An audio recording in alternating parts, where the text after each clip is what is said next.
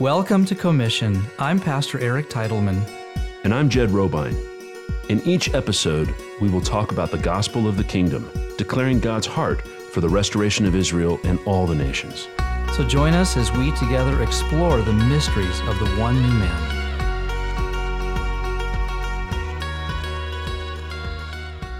Welcome back to the Commission Podcast. It has been a little while since we've been with you. Lots of things going on. We had COVID. We're starting to come out of the pandemic. Jed, you've had some incredible life experiences going on. Your son recently just got married. Share, if you want, a little bit about that. Well, it's great to be back in the booth with you. It has been a hot minute since we've been recording.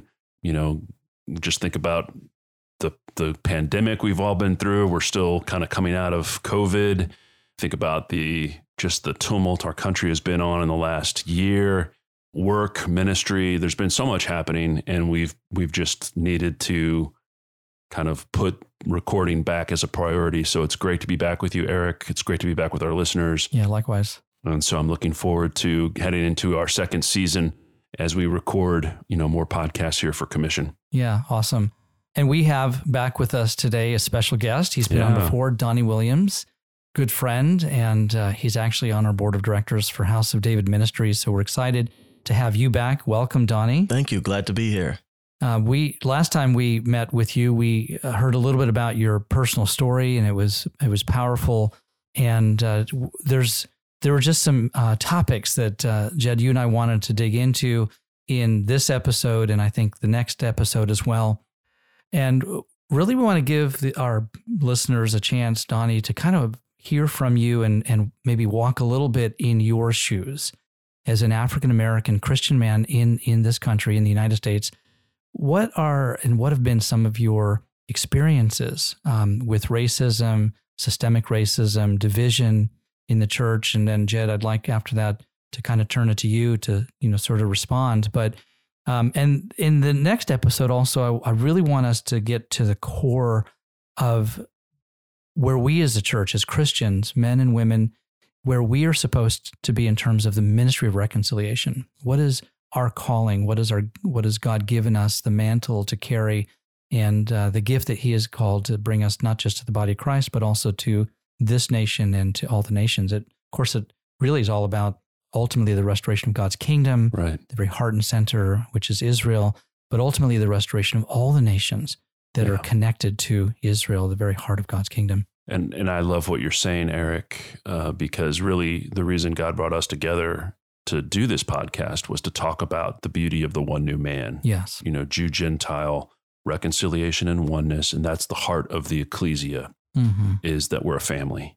And so here we are in context in America, struggling with our narrative, the history of our country, what people of color, different ethnicities have been experiencing in our country. And the whole country is talking about this.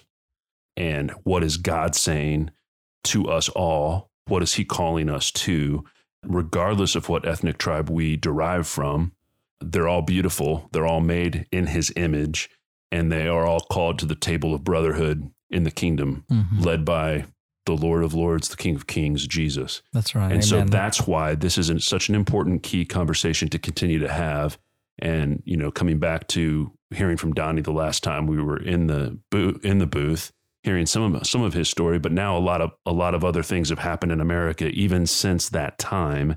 So I think it's a great moment to re-engage and to come back around and say, hey, let's hear from each other's hearts.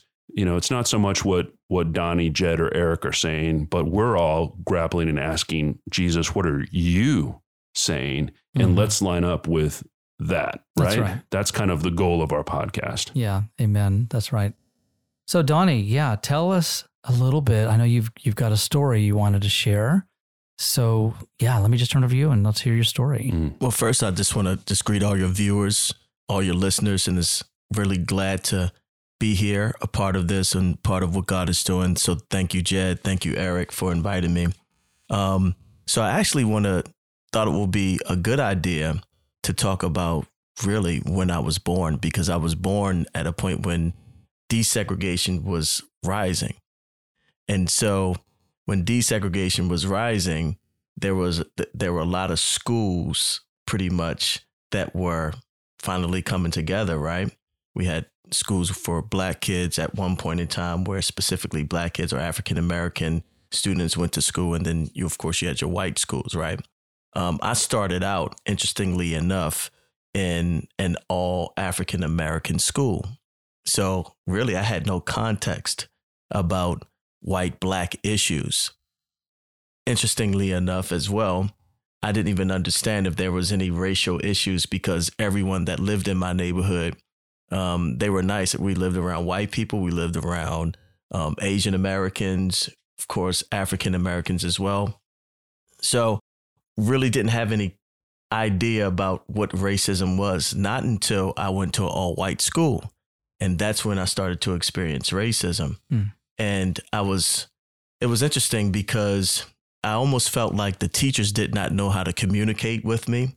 I almost felt like they did not know how to interact with me. They didn't know how to respond to maybe my idiosyncrasies, my behavioral issues. And I was immediately told that like I had ADD because of some behavioral issues. But I was outstanding, had already done great work prior to going to this all white school. And so getting great grades. And the next thing you know, I was told that I had ADD and I should be put on medicine. And of course, my mom, who was, she was a head of admissions at Johns Hopkins University at the time.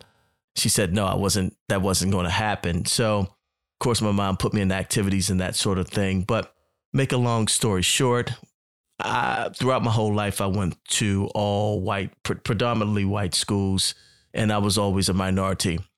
I had literally been accused of starting fights in school, and the disciplinary issues with me were always blown out of proportion.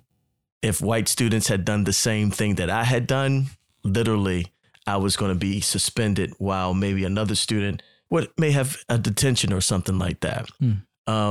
So I learned earlier that I had to work hard, and I learned early that I had to do my best so that I would stay out of trouble. And I learned early that I had to actually do better than other students so that I could receive honors and that sort of thing. So, I guess my last experience going to all white school, and also let me just add this in there. I was raised in a Christian home. I was in your average Black family. We went to church every single Sunday.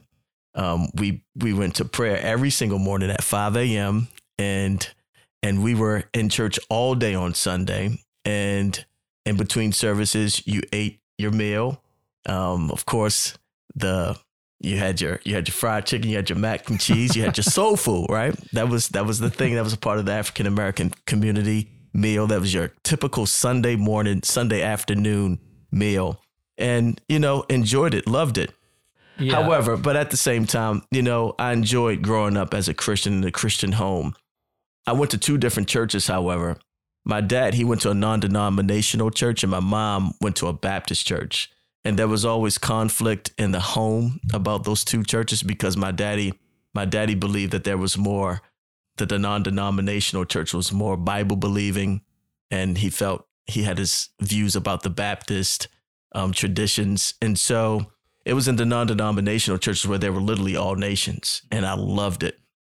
I was baptized with the Spirit at the non-denominational church. The Baptist church was all Black. And so I heard a message Sunday in and Sunday out about salvation, about the cross every single Sunday. And in the typical Baptist church, the pastor ended the sermon singing his words, and on the third day, and you hear the organ go, the Lord raised, he was raised from the dead, that sort of thing. And they call that hooping, right? And so that was a part of, like, if you will, the African American church experience, where the last 10 to 15 minutes of a preacher's sermon was literally singing his words, which is unique within itself, which is an art within itself, which is beautiful within itself. I love it. However, my dad didn't like that. So we went to the non-denominational church more so. And that's when I got a taste of all nations worshiping together. I thought it was a beautiful thing. I worship with Africans. I worship with Asian Americans. I worshiped with Jamaicans, people from different islands and that sort of thing. I can tell you about Norval Hayes, Kenneth Hagin. All those guys used to come to our church. Bensa Idahosa from out of Africa. Huge revival happening in Baltimore. So that was really an explosive time, a necessary time, and it was a huge redemptive time for Baltimore. That's kind of like my experience in the body of Christ and just kind of like growing up in Baltimore, Maryland, where I'm originally from. But as I grew up, I went to HBCU, Historically Black College and University, and I was literally culture shocked because literally from ages 9 all the way up to 17, I had been in a predominantly all-white school. And when I went to Morehouse College in Atlanta, Georgia, I saw all these black guys and I was like, oh, it's like, I never knew this existed. It was beautiful. And so I met all different types of African-American males from different backgrounds, different beliefs. And that was just extraordinary within itself. As it relates to racist experiences, most of my experiences happened in the classroom. Microaggressions, comments made. Once again, probably most obvious, just the disciplinary things, things my friends did, my white friends did, they didn't get in trouble for. But if I did exactly what they did, I would probably get a more strenuous consequence for it. There would be strenuous consequences. So that's kind of like, the most of my racist, if you will, experiences. You mentioned earlier we were talking, and you mentioned that while you didn't grow up in an inner city area of Baltimore, your parents did take you around and drive you around these inner city areas. What was your reaction to that when you saw that? Wow. Well, first, let me say thank you for remembering that, because my parents would take us in those neighborhoods to teach us a few things. One, it's important to get a good education so that you would not end up in poverty like that. So that was the purpose of taking us in the inner city neighborhoods that were not economically stable and not economically progressive as well. When I went into those neighborhoods, I just kind of like, I'm very fortunate. That was the attitude that I had. But it was also, how come these people that look like me live like this, but I don't live around them? I don't see them on a daily basis. I don't know about any of their habits. I don't know how they think. I don't know how they live. It was literally, to me, another perhaps nation. Mm.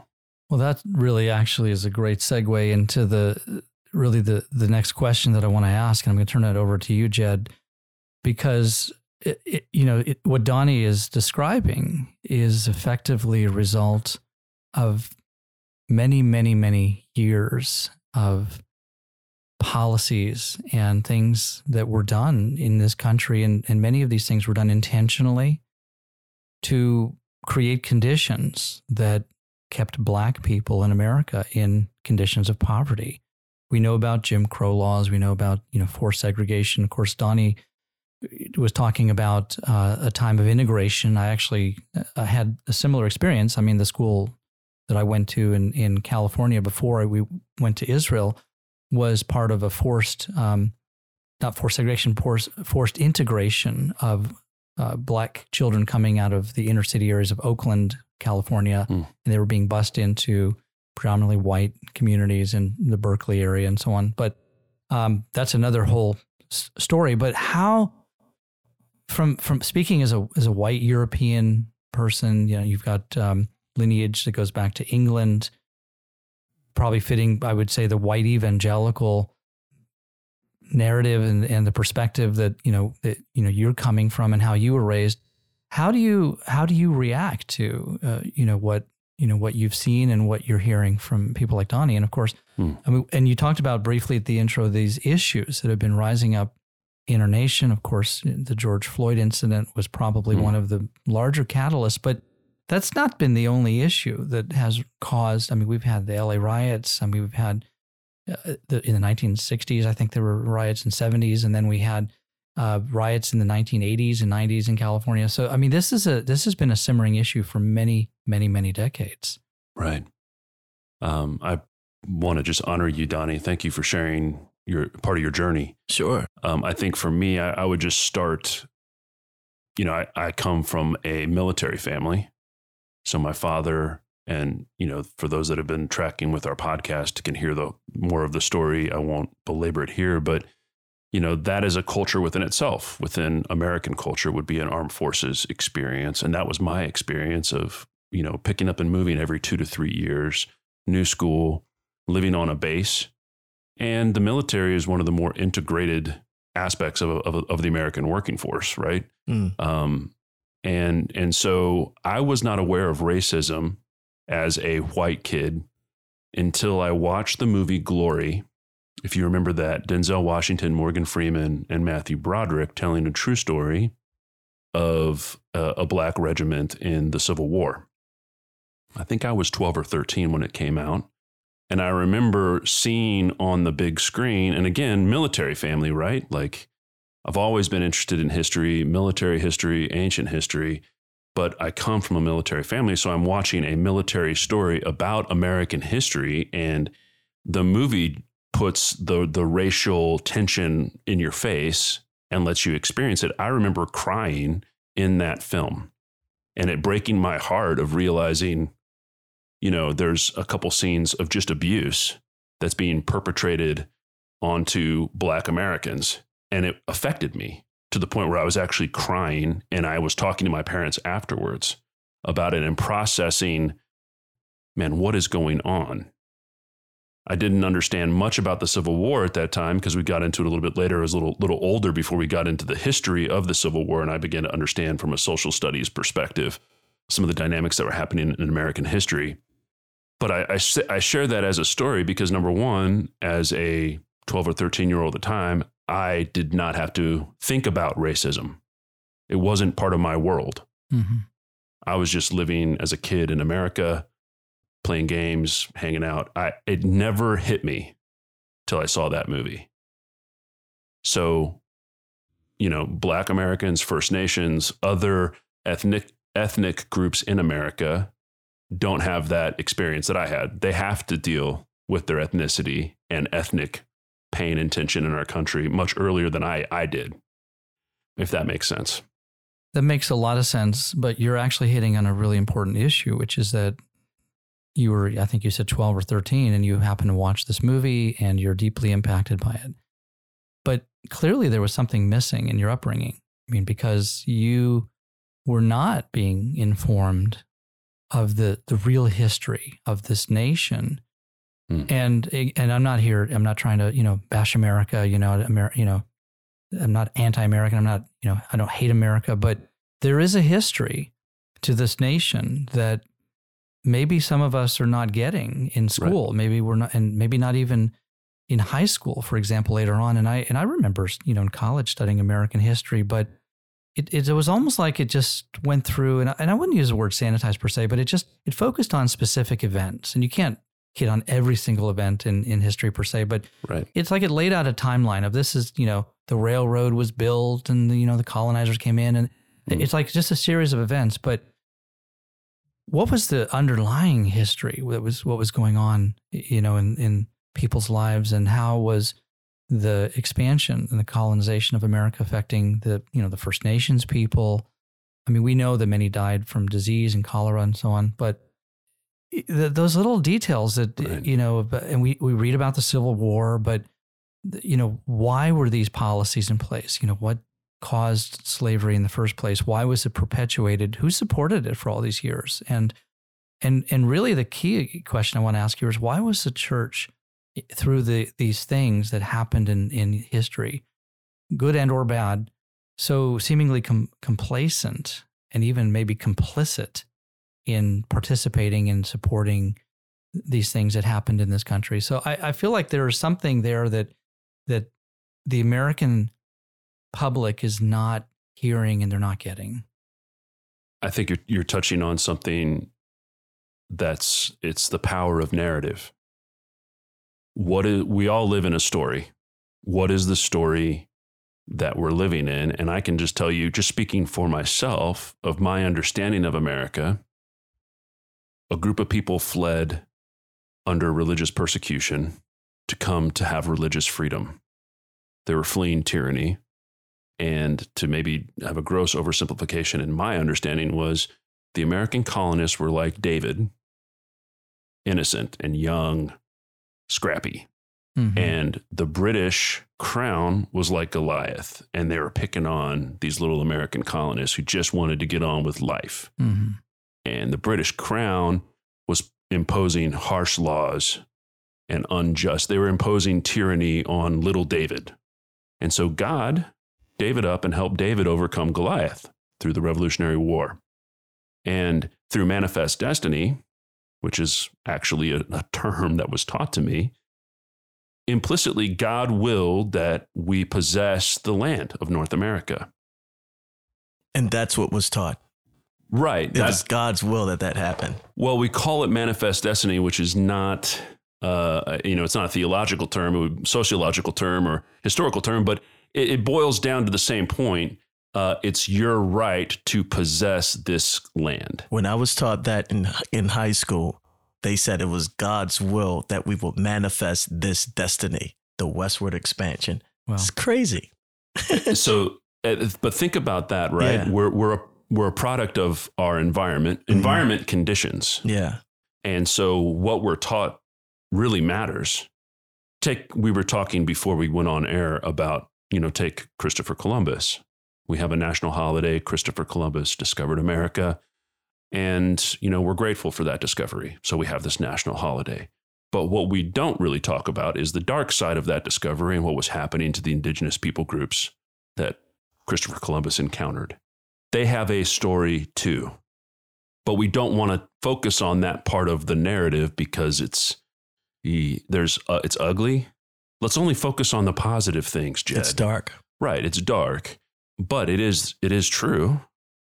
And so what version of the narrative are we being taught?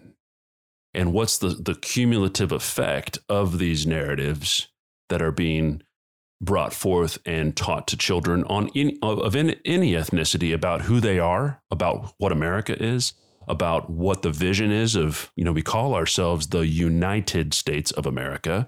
But when you study American history, we've really struggled with being united over many, many decades, as you said, Eric. And so I think as believers, if I take off my American hat and I put on the disciple of Jesus hat, which I should never take that hat off, but my kingdom allegiance comes higher than any other potential identity that would try to cause me to want to live in that identity. So I live in my kingdom identity as a disciple of Jesus, and I happen to live in America, and I happen to be an American citizen. But if we look at what is the believer's call in this time right now, a time of division, a time of tension, a time of just wrestling through who we are as Americans and which way are we going to go in, whether that's politically, when we look at foreign policy, everyone has all these opinions, but I would just submit to you guys and to our listeners, only one opinion really matters, and that's King Jesus. And are we willing to overcome ourselves and our brokenness to choose the gospel, to choose his way and his path? And he said up front, this is a narrow path. Following Christ requires that we decrease and he increases. I no longer live, but Christ lives in me. That's the essence of the gospel. And the gospel cuts right across all of our ethnic enmity and division. And we've talked a lot about this, Ephesians 2 and 3, what God is defining as the one new humanity, Jew and Gentile together, united by our shared faith in Jesus. And so how do we engage the culture with truth and light and love for the sake of the gospel of the kingdom? Because he loves everybody that calls this land home. And so I'm talking about honor and forgiveness and healing and love and being honest with each other, and more importantly, be honest with ourselves about the story of this country. Well, really, it's about, as Christians, reconciling with this issue, not even really so much as Americans, because Jesus said to seek first the kingdom of God. And so it's imperative that we as Christians are able to separate ourselves and see ourselves as citizens of a future kingdom that is yet to come to the earth. And while America is a great nation, we still live in a world that is fallen. We live in a world that is still dominated by sin and the sinful nature of man. And frankly, we have to be honest, we live in a world that is also under the dominion, for now, of the prince of the air and the principalities of darkness that still have limited and temporary dominion over all the nations of the earth, including this nation and even the nation of Israel. So there's a time that is coming. It says, and now the kingdoms of this world have become the kingdoms of our Lord and our Savior. Yeah. So there's a time that is coming.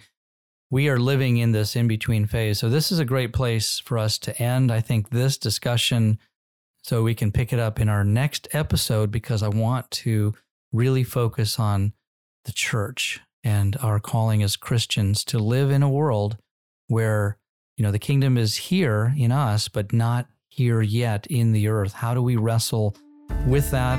How do we live in a world, in this nation, and a world that is still plagued with sin and with darkness? How do we really be ministers of reconciliation, bearers of light and truth? Truth is extremely important. I think that as Christians, we should be able to expose all truth, dark, no matter how dark the truth is, and to wrestle with it, to really seek out what is the absolute truth. Jesus said, I'm the way, the truth, and the life of all men. So it's okay for us to seek out what is the truth of what happened, even if it's a dark narrative. That's right. So thank you for joining us in this episode of our Commission podcast. And we invite you to come back. We look forward to having you join us again in our next episode.